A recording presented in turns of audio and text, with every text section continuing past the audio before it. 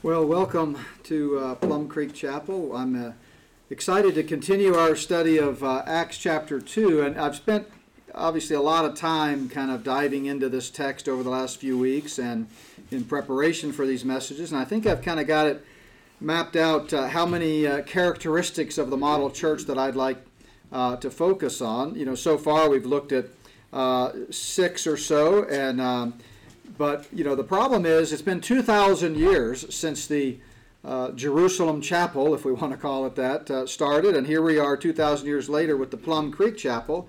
And it's a lot of ground to cover in figuring out how well we are modeling the church the way the New Testament describes it and the way it was originally established. So for a while there, as I was kind of dissecting all of this, I thought it may take us 2,000 years to get through it all. But it's not going to take that long. But we are going to camp out here for a few more weeks and really focus on some characteristics of the model church. And the reason we're doing this is that we're trying to make sure that our vision as a church emanates from the timeless truth of Scripture and the timeless mission that God, the creator of the universe, through his Son Jesus, gave the church. I know time and distance sometimes makes us forget things. But we are part of a plan of God. We're part of God's divine institute, the church global, the church worldwide. And to the extent that we are modeling what we do after Scripture, then we are fulfilling that mission. Our vision is something a little more narrow, as we've said, that is local, situational. It applies only to our church, and it allows us to accomplish the mission in ways that other churches can't. In other words, what's unique about Plum Creek Chapel? I'm sure Sergio would tell you that the church in Rye is a little different than this church. We have the same mission, the Great Commission, but we have a different vision, and that's true of every church. And so what are the unique ways that we here at Plum Creek Chapel can advance the grace message, see people come to faith, see them grow up into spiritual maturity if they're a believer, and accomplish our Lord's command? So that's really what we've been talking about. We said, why is vision so important? Well, because as Paul said, if the trumpet makes an uncertain sound, who will prepare for battle? Now, he's using that metaphor in a different context, but it's still a great metaphor for vision. A lot of churches are kind of like a wheel spinning off its axis. People show up every Sunday, they sing, they pray, they fellowship, they, generally speaking, have a good message that may or may not be tied to the Bible these days with a lot of churches. But anyway, they think they have done church, so to speak. But the reality is, if you were to ask that person, how is your church, ABC Church, fulfilling the biblical mandate of the Great Commission, specifically, they would probably struggle to have a quick answer.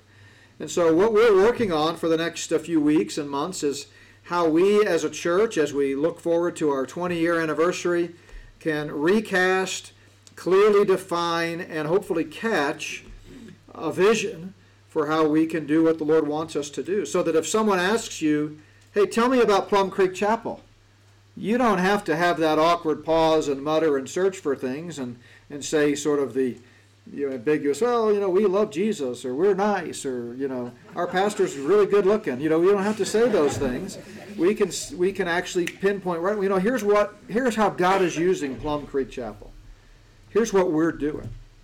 And so I'm really excited about what is coming down the pike, and it's still a vision that's a work in progress, and we need to hear from you, and we're going to pinpoint it, but we're going to make it very quantifiable and very clear. We said Proverbs reminds us where there's no vision, the people are unrestrained. In the context there in ancient Hebrew, with the Hebrew people, he was talking about a clear proclamation of God's word, a prophetic utterance.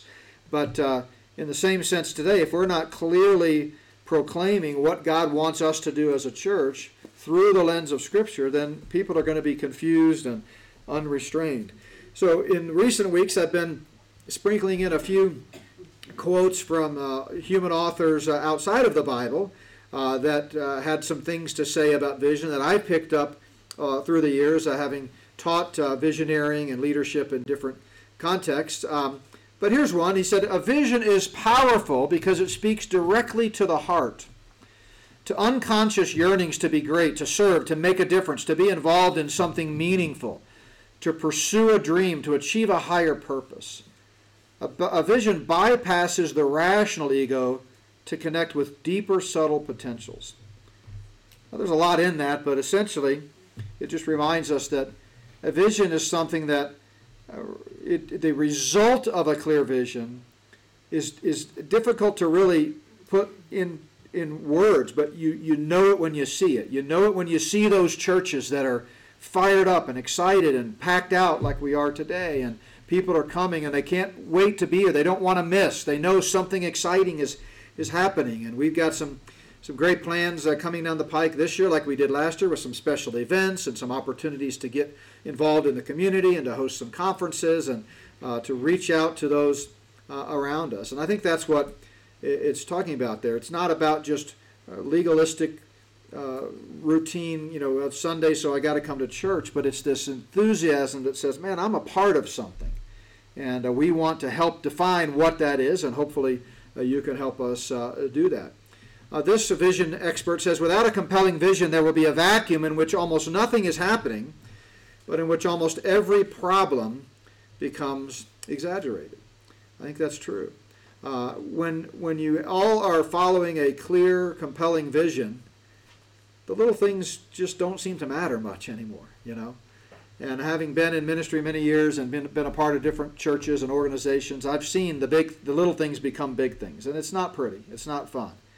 And so why is vision important? I thought I would use these visual optical illusions here to kind of illustrate the problem when you don't have a clear vision and people are looking at your church and seeing different things. They have different expectations, or they are all on the same page. Maybe you've seen some of these before. For instance, is this a rabbit or a duck? I'll give you a second to look at that. I gave you a little hint here. How many of you see the rabbit? Wow, not everybody. How many of you see the duck? So the duck appears to be more prominent, but you look a little closer, you can see the rabbit. The rabbit's eye is the same eye, but the duck's bills become the ears, and then the rabbit's nose is the back of the duck's head. What about this one? Is this a woman's silhouette or Bill Clinton playing the sax? I mean, a man playing the saxophone. You see both? Now this next one really gives me a headache. Are these lines parallel or do they slope, the horizontal lines? I actually had to get out a ruler, but yeah, they're parallel. It's an optical illusion. It seems like they're kind of going like that, but if you look close, they're actually parallel. But don't look too close because it'll give you a headache. And then, how many legs does this elephant have? I mean, I come up with a different number every time I count them. I've never seen a five-legged elephant, but I think there's 5 legs there, but it's really hard to figure it out. But see, the problem is when you don't know what your vision is, then you've got 100 people all looking at the same church, but they see something different. And therefore, when a decision is made or when we're headed in a certain direction, when 70% of the people are excited and fired up about it and really motivated, the rest of the people are kind of scratching their head going, huh? So that's the reason that we have to have a vision that flows from our mission and that is clear. At our brief meeting after the service today, we're going to talk about at least one priority that we're going to make a part of our vision, and that is missions. And missions has been kind of an ancillary part of our church for 20 years. Obviously, in the heart of our founding pastor, missions and evangelism were important, and that's the reason the church was planted here. But I think we're at a stage now in the life cycle of a church that we need to be more intentional about thinking about how we can reach beyond just our weekly assembly and really help spread the gospel to our Jerusalem, Judea, and Samaria, and ultimately to the uttermost parts of the earth. We've done some of that. We've done some international missions in Russia, or Ukraine, I think it is, and Peru. We've done some local missions. But we want to just make sure we all know it. If I were to ask you, what missions does Plum Creek Chapel support? My guess would be there's quite a few people here, especially because we have so many people that have come in the last year, that couldn't name those missions. Honestly, until about 2 months ago when we started looking into it, I couldn't have named them. And I'm the pastor. So that's not a criticism, that's just an observation. And so we want to be able to know and understand what missions we support as a church, and we want to add to that and make missions a priority. And as I said in the prayer time, God blesses churches that emphasize missions, and because that is ultimately why we're here.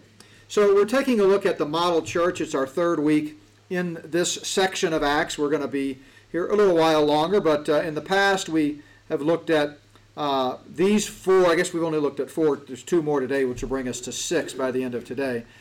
We talked about baptism as a core element of the local church, the idea of community, that we're here for each other, the idea of doctrine. Last week we talked about how important doctrine is, and that kind of gave rise to some further study and writing about doctrine that I did this week. And I mentioned during the Bible study hour, if you haven't seen it yet, I encourage you to read my article that was on Harbinger's Daily called Doctrine is Dead. And then we talked about fellowship last week, and just the camaraderie and joy of weeping with those who weep and rejoicing with those who rejoice. Steve, I got to tell you a funny story. I was out at a restaurant Friday night with the family, and they had sports on the screen, and they were showing the Rams 49ers game from the last game of the season.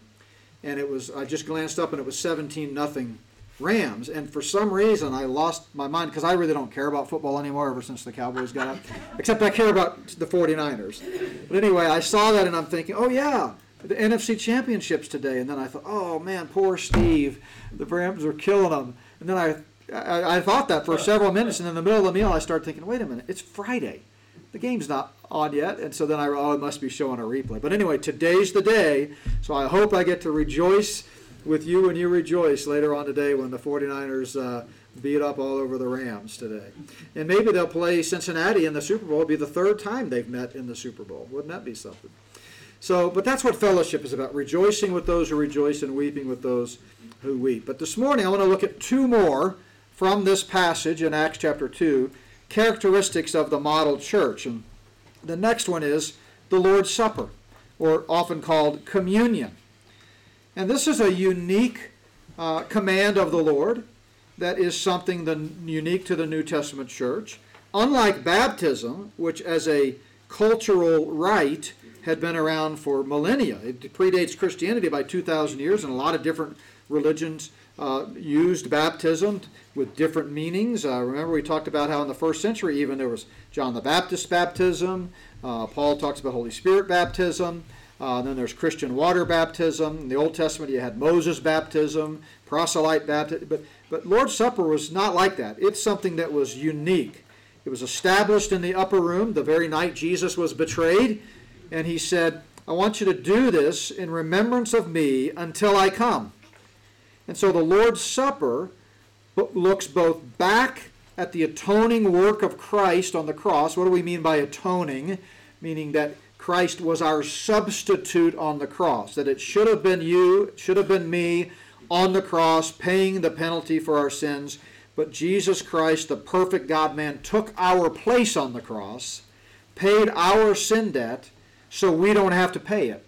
And then he offers freely to all the gift of eternal life and the payment on our behalf if we'll simply receive it. Now, it's not forced upon us. Forced love is no love at all, but it's made available. It's universally offered. Whosoever will may come drink of the water of life freely, the Bible says. And that's the atoning work of Christ, that he paid our price when he shed his blood. And the Lord's Supper looks back to that. Remember, Jesus said, this cup is the new covenant in my blood, and this bread represents my body, which was broken and beaten for you. But it also, never forget, looks forward, because it's unique to this present church age, And he says, do it until I return. Now, we've been talking about the return of Christ quite a bit in our 9 o'clock hour the last couple of weeks. And when Christ comes back to inaugurate the long-awaited kingdom on earth, we won't have to celebrate the Lord's Supper in the kingdom anymore. Because we'll be looking right at Jesus as he rules and reigns from the throne in the rebuilt temple, as he gives the State of the World address every January from Fox News or whatever. And we'll know him. In fact, the Bible says the whole world will know of Jesus, from the least to the greatest. So there's no reason to go through this ceremony looking back and anticipating his return when he's already back. So the Lord's Supper is a very unique, special thing for the Christian church. I'm going to look at our text in a moment and kind of show you where this comes into play with the church, but just a few more general comments about the Lord's Supper. Throughout 2,000 years of church history, this ordinance, we call it, has taken on both different modes and methods, but it's also, unfortunately, taken on different meanings, some false meanings. And some religions and denominations throughout 2,000 years of church history have tried to make communion, the Lord's Supper, salvific, meaning that it imparts salvation. That if you don't take communion, then you're not saved. And you get to heaven because you take communion. The Bible never says that at all. In fact, the testimony of Scripture could not be more clear that salvation is only gained by grace through faith alone in Christ alone. Every individual human being comes to eternal salvation the same way, by trusting in Jesus Christ and him alone for salvation. But the Lord's Supper, like baptism, is one of those things that is symbolic, it's a reminder, it's an important thing that we do, but it's not something that gets you into nor will keep you out of hell.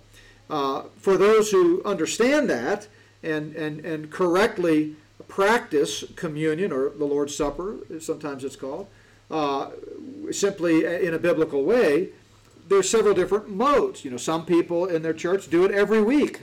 I was a part of a church once. I wasn't the pastor, but when I was doing Not by Works full-time and just had a home church that we participated in, they had the Lord's Supper every service. And that's fine. The Bible doesn't tell us how often to do it, only to do it until Jesus comes.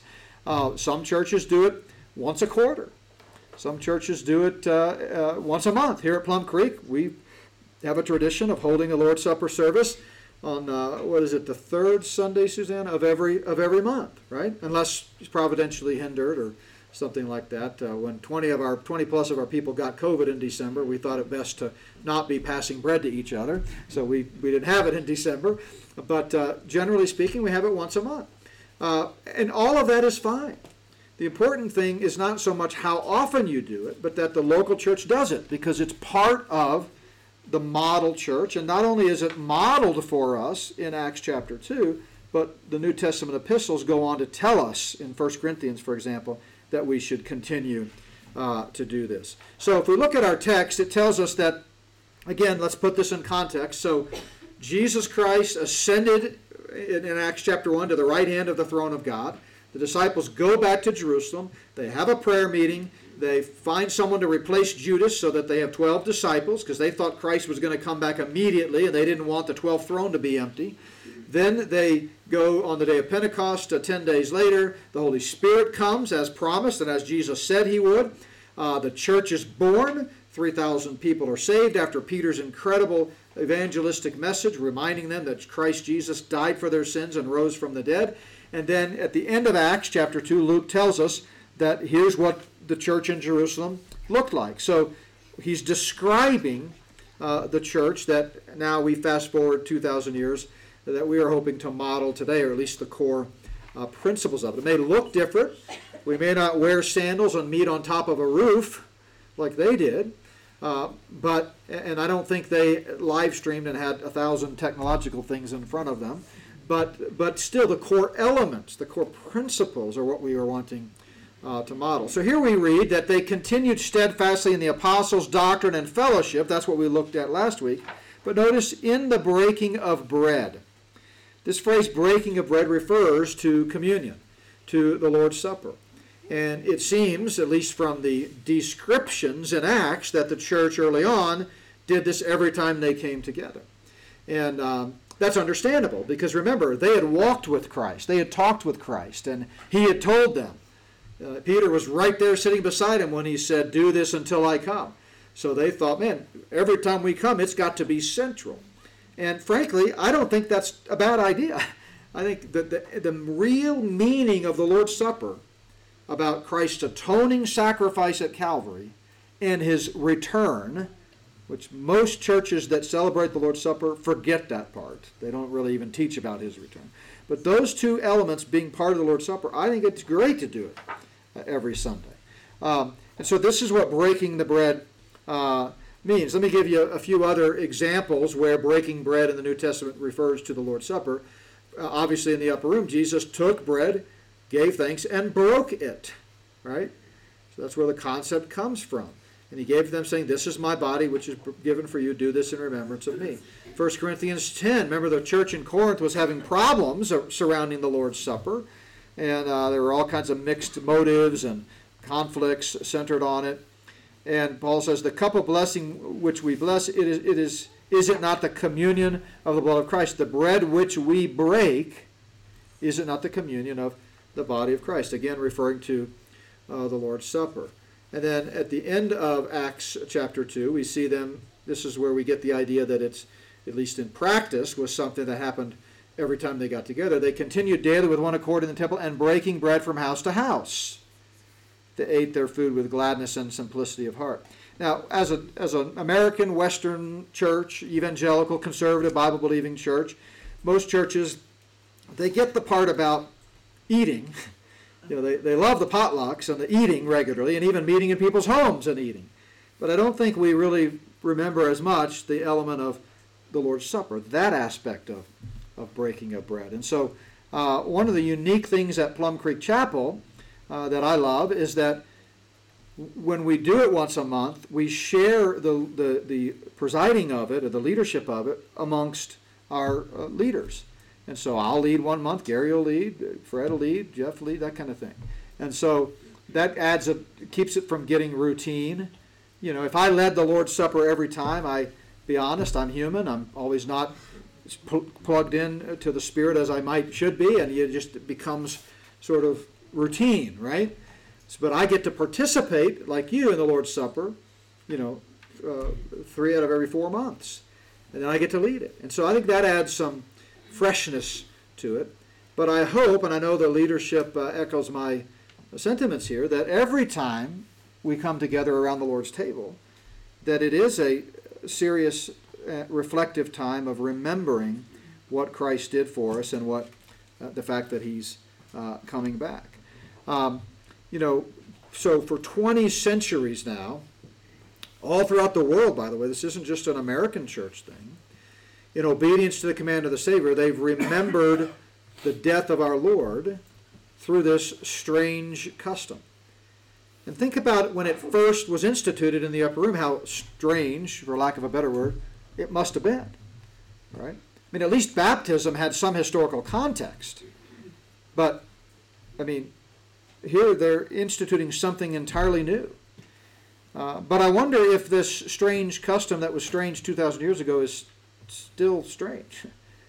In our zeal to obey the instruction of our Lord, I wonder if we've ritualized it and traditionalized it so much that it's kind of lost its meaning. Some churches are so concerned. I've seen a lot in 32 years of ministry, and I'm sad to say someday I'm going to write a book when I finish with my list of current books that I'm trying to finish on all the different conflicts that I've seen in churches and reasons people have left the church. And I think I've mentioned before that we once had a couple leave a church because the communion bread was too crunchy. I'm not kidding. And so, when it gets to that point, you have to say you've missed it. You've lost sight of what it's about. And some churches, they obsess over, does it have to be unleavened bread? Is it, could it be what? Look, I'm here to tell you, it's not about that. If the Lord Jesus, in God's divine plan of the ages, had come at his first advent today, instead of 2,000 years ago, we might be celebrating the Lord's Supper with pizza and Pepsi. I'm not kidding. It's not about the elements. It's about the meaning. And in his day, in that upper room, as they were celebrating Passover, they had bread on the table, they had wine, which is what they drank. And he just said, hey guys, I want you to know my body's about to be broken, just as I'm breaking this bread. And, see this wine here?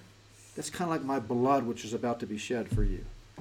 And I want you to remember that every time you come together and celebrate this memorial service until I come. So let's remember what it's about. I think the Lord's Supper binds us around two central themes, if you will. And the first is punishment.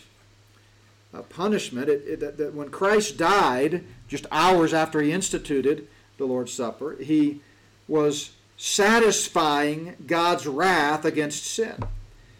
All the way back in the garden, God had said, if you sin, you're going to die. There's a punishment for it. Paul later on would explain it doctrinally by saying the wages of sin is death. And so what Jesus was about to do was to take on a punishment. Like Isaiah 53 predicted, he was wounded for our transgressions. He was bruised for our iniquities. The chastisement for our peace with God, reconciliation, was upon him, and by his stripes we are healed. That's not talking about physical healing. It's true that God also heals physically. He's in the healing business, and we've all got stories, I'm sure, that can testify to that. But here he's talking about our spiritual predicament, and that the death of Christ, his shed blood, was paid our sin debt, and he received our punishment. Now, you want to know what that punishment was like? In John chapter 19, Pilate issued the official order sentencing Jesus to death by crucifixion, a Roman means of capital punishment. And he tried to play on the pity of the crowd. Remember, according to Jewish custom, one prisoner could be released from prison at Passover and set free. So Pilate wanted Jesus released, but of course the crowd demanded Barabbas. So Pilate had another plan for trying to get Jesus released, and it was as brutal as it was simple. Pilate would have Jesus beaten so badly that the hostile Jewish crowd would take pity on him and allow him to be released. It's called a Roman scourging. Of course, Pilate's plan didn't work, but the Roman scourging of Jesus was gruesome and torturous. The soldiers took Jesus back into the palace, removed his clothes, tied him to a post, and then they beat him with a whip like this one. It's called a cat of nine tails. It consisted of 9 straps of leather with a ball of leather at the end of each strap. Stuck in the balls of leather were bits of bone and iron and a chain to make the whip heavier and sharp. Often a person receiving a Roman scourging died from it. The Bible tells us that Jesus was beaten beyond recognition. After the beating, the Roman soldiers humiliated the bleeding and wounded Jesus even more. Someone found some thorns and wove them into a crude crown. They thrust it on Jesus' head. Another person located a soldier's cape and put it on Jesus' shoulders. The soldiers knelt down one by one and mocked Jesus by calling out, "Hail, King of the Jews." Finally, they hit Jesus continually with their fists and spat on him and hit him with a stick. And that suffering of our Savior was just the beginning. In a matter of hours, Jesus would face the most torture-filled death in human history. This crucifixion. It was a Roman custom to make the prisoner carry his own cross to the site of the crucifixion. And Jesus was led through the crowded streets of Jerusalem down the Via Dolorosa carrying his heavy cross. Physically, he was in no shape to do it. And so it wasn't long before he collapsed under its weight, and a man from the crowd was commanded to carry it for Jesus. There was nothing pretty about Jesus' crucifixion. The cross was first laid on the ground, and Jesus was then stripped of his clothing again and laid on top of the cross. His hands were nailed to the cross first. The soldiers would find the spot on each of Jesus' wrists where 2 bones come together so that nail would have something to hang on to or rest on. They were careful not to pound the nail into his pulse. They drove the spikes through his wrists and into the wood. The nailing of the feet to the cross was even a more delicate matter. The soldiers had to make sure that the knees of the condemned man were bent when they were fastened to the wood. If they weren't bent, then the dying man would not be able to stretch out and get the proper air he needed to breathe and would therefore die very quickly. So Jesus' knees were bent as the soldiers pounded one long spike through both legs. Next, 4 soldiers hoisted up the cross and dropped it painfully into a large hole. The jolt of the cross falling into the hole would have caused tremendous pain. After just a few minutes on the cross, his entire body ached violently. The nerves in his hands and feet had been shattered. He began to experience swelling around the joints and wounds. Probably infection was already beginning to set in. It was not uncommon for a crucified person to hang on a cross for days before hunger, thirst, pain, fever, exhaustion, those types of things would end his life. But Jesus' scourging and crucifixion were so severe that he died after just 6 hours. 6 hours. Punishment. The other central theme that we need to remember about the Lord's Supper is this idea of price. Price. He was punished because there was a price that had to be paid. You might say there was a price on our head. And he paid the price for the sins of the whole world. Right?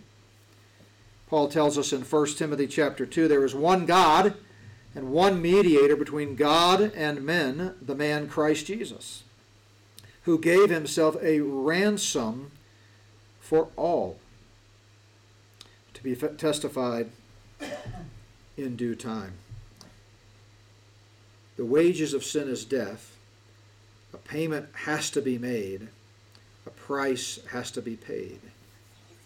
Peter puts it this way: you were not redeemed with corruptible things like silver or gold, but with the precious blood of Christ, as of a lamb without blemish or without spot. Jesus said, God did not send his Son into the world to condemn the world, but that the world through him might be saved. The price. That's the one thing that distinguishes Christianity, the one true religion, from any other false religion in the world. Every other religion just says, pony up. Do these 7 things. Pay this much money. Think about the indulgences in Roman Catholicism. Walk this many miles. Come up to this Mecca. Do this, do that. Pay the price. And you're in. Christianity rightly recognizes the plight of mankind and says, you can't possibly pay the price. Because the price that God demands is sinless perfection, and we're all born dead in our trespasses and sins. You don't become a sinner the first time you sin. You sin because you're a sinner, and that's what sinners do. We're all under the same predicament. So we need someone who knew no sin, a human being with enough room on their shoulders to pay for the sins of myself and yourself and the whole world. And that person is Jesus Christ, born of a virgin, fully human, lived a perfect, holy, sinless life, tempted in every way just as we are, yet without sin.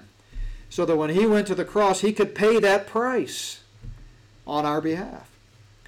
And it is paid for, fully satisfied. The problem is, his death on the cross doesn't mean that every human being automatically goes to heaven. Any more than if I buy you a gift, you automatically get it. You've got to take it when I offer it to you. I can't force you to take it. If I offer you a gift to say, hey man, I got you this gift, I'd love you to have it, and you say, no thanks, it's still mine, right? It's still in my possession, it's not yours. So the offer of eternal life and forgiveness of sins is universal. Jesus said, if I be lifted up, I'll draw all men to me. Whosoever will can be saved. But sadly, many people reject the free gift of the price that was paid on their behalf, and instead they're trying to still pay for it on their own. mean, can you imagine if getting into heaven was simply a matter of your bank account? There'd be a lot of pretty evil Luciferians that have billions and trillions of dollars that would get in. But that's not the God I serve, and that's not the testimony of Scripture. It's about simple, humble faith, recognizing I'm a sinner who needs a Savior. I am hopeless and helpless apart from Christ. He paid my penalty, and I'm coming to him as the only one who can save me. So I receive from him today the gift of eternal life. Faith alone.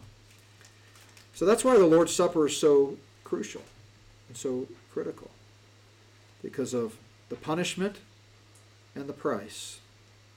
And then the second one I want to talk about today that's a core element of the model church is prayer. Prayer. You know, it was easier to pray as a group the closer you were to the time of Christ. You know, you saw Jesus modeling prayer for 3.5 years. You saw the first thing the early church did was pray. They, even before the church was founded, they were praying. In the book of Acts, you see repeated references to prayer. I remember the one story, we'll get to it in our study through the book of Acts. There's so many great stories I can't wait to dive into. But when the church was having a prayer meeting, praying for Peter to be released from prison. God supernaturally releases Peter from prison. He shows up at the house where they're having the prayer meeting, knocks on the door. Someone goes, answers the door, and says, "Go away, we're praying for Peter to be released from prison." And if that's not a metaphor for the church today. But it seems like today we simply don't depend on prayer the way the church used to. And I am so humbled and honored and proud in a good way of Plum Creek Chapel and our emphasis on prayer. I want to share just 2 anecdotes from the last couple of months of the Lord's answer to prayer that have really meant the world to me. The first is about a friend of mine who we prayed for as a church. I won't mention his name, but he was on our prayer list, may still be there for a number of times. But a dear friend, and in fact, I talked to him this week. Spent 2 hours almost talking with him, and just really, the fellowship was great. But he came down with COVID in October, right after I was up there preaching at a conference with him. And he spent 46 days in the hospital, including 18 days on a vent. He was supposed to die. He was not expected to live. He had an anesthesiologist that worked at the same hospital where he was in ICU that goes to his church that said he would come by and check on him every day, and he told him afterwards that you were gray, you had all the signs, your color, everything. It was I did not expect you to come off the ventilator. And yet this church that I've been associated with for 15 or 20 years, my daughter actually lives up there. We've got folks that were here in Plum Creek that used to go to that church up in Minnesota, prayed. And in fact, not just that church, but prayers went out throughout the world, because that church does a lot of mission work in South America and Africa. And they were getting emails from people literally across the globe praying for my friend. We prayed for him. I prayed for him. And God wasn't through with him. And miraculously, and it was a true miracle, he came off the vent. But it didn't stop there. He was still very much on his deathbed, even after 18 days on the ventilator. And for the next 2.5 weeks, he was heavily sedated. And he told me the story, this is the new part of the story that I had not heard before, that during that 2.5 weeks, he was unmistakably facing demonic oppression. That he had every day, he was basically unconscious, but he would, in a state of delusion, he would cry out, and eventually his wife took up his advocacy and basically begged the doctors to take him off all the medications that they had him on. But he said it was the classic example of pharmakeia, the Greek word for sorcery, which is where we get our word pharmacy. But he talked about every day seeing demon presence in the form of a little man in the corner that was telling him, you're not going to make it, you're never going to get out of here, you'll die, the church has forgotten you, they're not praying for you anymore. This demon would be visibly angry with him. He heard, I won't go into all the details, he gave me permission to share, but I told him I wouldn't mention his name, but he heard noises, unbelievable sounds, and he could remember it all when he finally came to. 2.5 weeks of that. See, this man God is using in a powerful way for the grace message and standing firm for truth, and has for many years. I knew him before he was even at that church in Duluth, spoke at his church in Milwaukee. And God wasn't through with him, but Satan wanted to have him. And when he didn't kill him with COVID, he was trying to kill him through other means. Well, praise God, he's home and been home for a while, and back in ministry and serving. But he said the interesting thing was he went back and read, because everything in your medical charts is now digital. You can go online to the portals and see it. He went back and read every day of the 46 days of his chart to see the doctor's daily summaries. And he discovered that during that 2.5 weeks after he came off the vent, the doctors were giving him, and I'm not sure if I'm pronouncing this right, but scopolamine. And he looked that up, and I kid you not, the colloquial term for that pharmaceutical, the drug, is called devil's breath. It's also known as the date rape drug. It's been used for centuries in South America in satanic rituals, but it has allegedly some medicinal purposes, and so that's what they were giving. Are you familiar with scopolamine at all? Have you heard that? Yeah. So, this is a spiritual battle, but God answered the prayers of his people and was bigger than all of this. And then in a much less serious way, but in a much more personal way, I can tell you when we were under attack as a church with so many people so sick and many of our leadership hospitalized and not doing well, I'm thinking of Fred and Gary, and I know there were others, and Wendy and I were also very sick, probably should have gone to the hospital, but I didn't want to go to the hospital because people die there.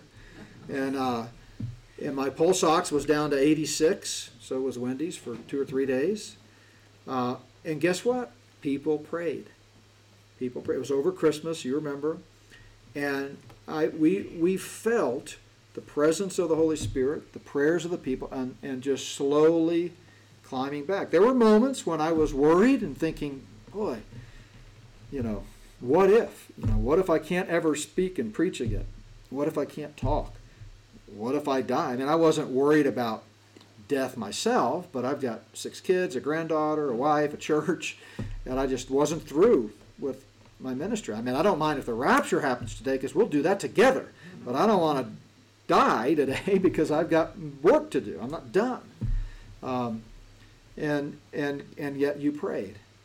And I sent out a prayer request through Not by Works Ministry, which goes out to thousands, and I still haven't to this day read all of the responses I got from that prayer request that I sent out to the Not by Works Ministries list.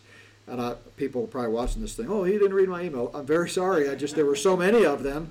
By the time I got well and I was back, catching up from being down and out for 2 weeks, I just haven't had the time. But the ones I did read, which were many, were so encouraging, and it was always the same. We're praying for you. Our church is praying for you. My family's praying for you. So God answers prayer. And, we see this model here that not only did they continue in this breaking of bread, but in prayers. In prayers. The first recorded instance in Scripture of a group prayer meeting was in the context of a crisis. 500 years before Christ, Daniel, the prophet, got his 3 friends together, and they prayed for the Lord to intervene and help when King Nebuchadnezzar was demanding that they worship the image that he had set up. And we read in Daniel, it says, Daniel went into his house, made the decision known to Hananiah, Mishael, and Azariah, his companions, that they might seek mercies from the God of heaven. That was prayer. And so we see lots of examples of prayer going all the way back to Genesis. But this was the first example of a group prayer. And then, of course, in the New Testament, as the church is established and the Spirit of God is inspiring Paul to write letters to the churches, we read that we're to be anxious for nothing, but in everything by prayer and supplication with thanksgiving. Let your requests be made known to God, and the peace of God, which surpasses all understanding, will guard your hearts and minds in Christ Jesus. He told the church in Colossae, continue earnestly in prayer, being vigilant in it with thanksgiving. Or to Thessalonians, he wrote, rejoice always, pray without ceasing, and everything give thanks, for this is the will of God in Christ Jesus for you. You see, a shared plight leads to shared prayers. And while I would never want to go through the sickness or watch my friends go through it again, I'm thankful that it brought the church together in prayer. We're all in this together. Another passage that's not on the screen that comes to my mind is Ephesians 6, the great spiritual warfare passage, which we've talked a lot about. We're going to get to that again when we go through Acts, because there's a lot of spiritual warfare going on in the early days of the church. But remember, it ends in verse 18 with praying always with all prayer and supplication. So yeah, it's a spiritual battle, but it's got to be fought on our knees. With memories of Christ's sacrificial death still very fresh in everyone's mind, the early church prayed regularly together. Prayers of praise and gratitude, faith and direction.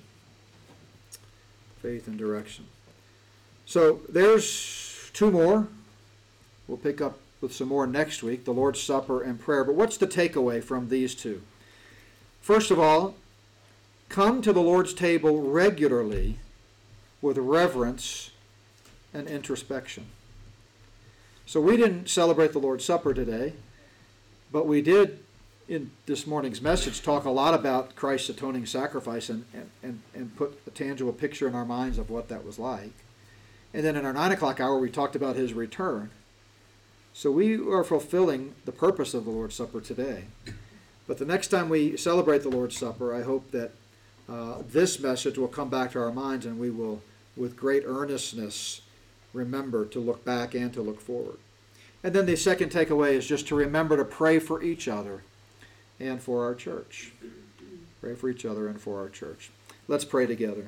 Father, thank you so much for the model that you gave to us in Acts chapter 2 of the early church, and the corresponding timeless truths that we read in the rest of the New Testament that give us more details and instruction on how to function as a church. And Father, we don't want prayer to ever just be something we tag on to the end of a service or quickly say before a meal. We want it to be the heartbeat of our church. And so, Lord, we confess the times when we don't pray enough, and we come before you asking for you to just hear our prayers. And Father, we look to you by faith, trusting that you'll meet our needs. Thank you for this time together, Lord, we pray in Jesus' name. Amen. Let's stand together.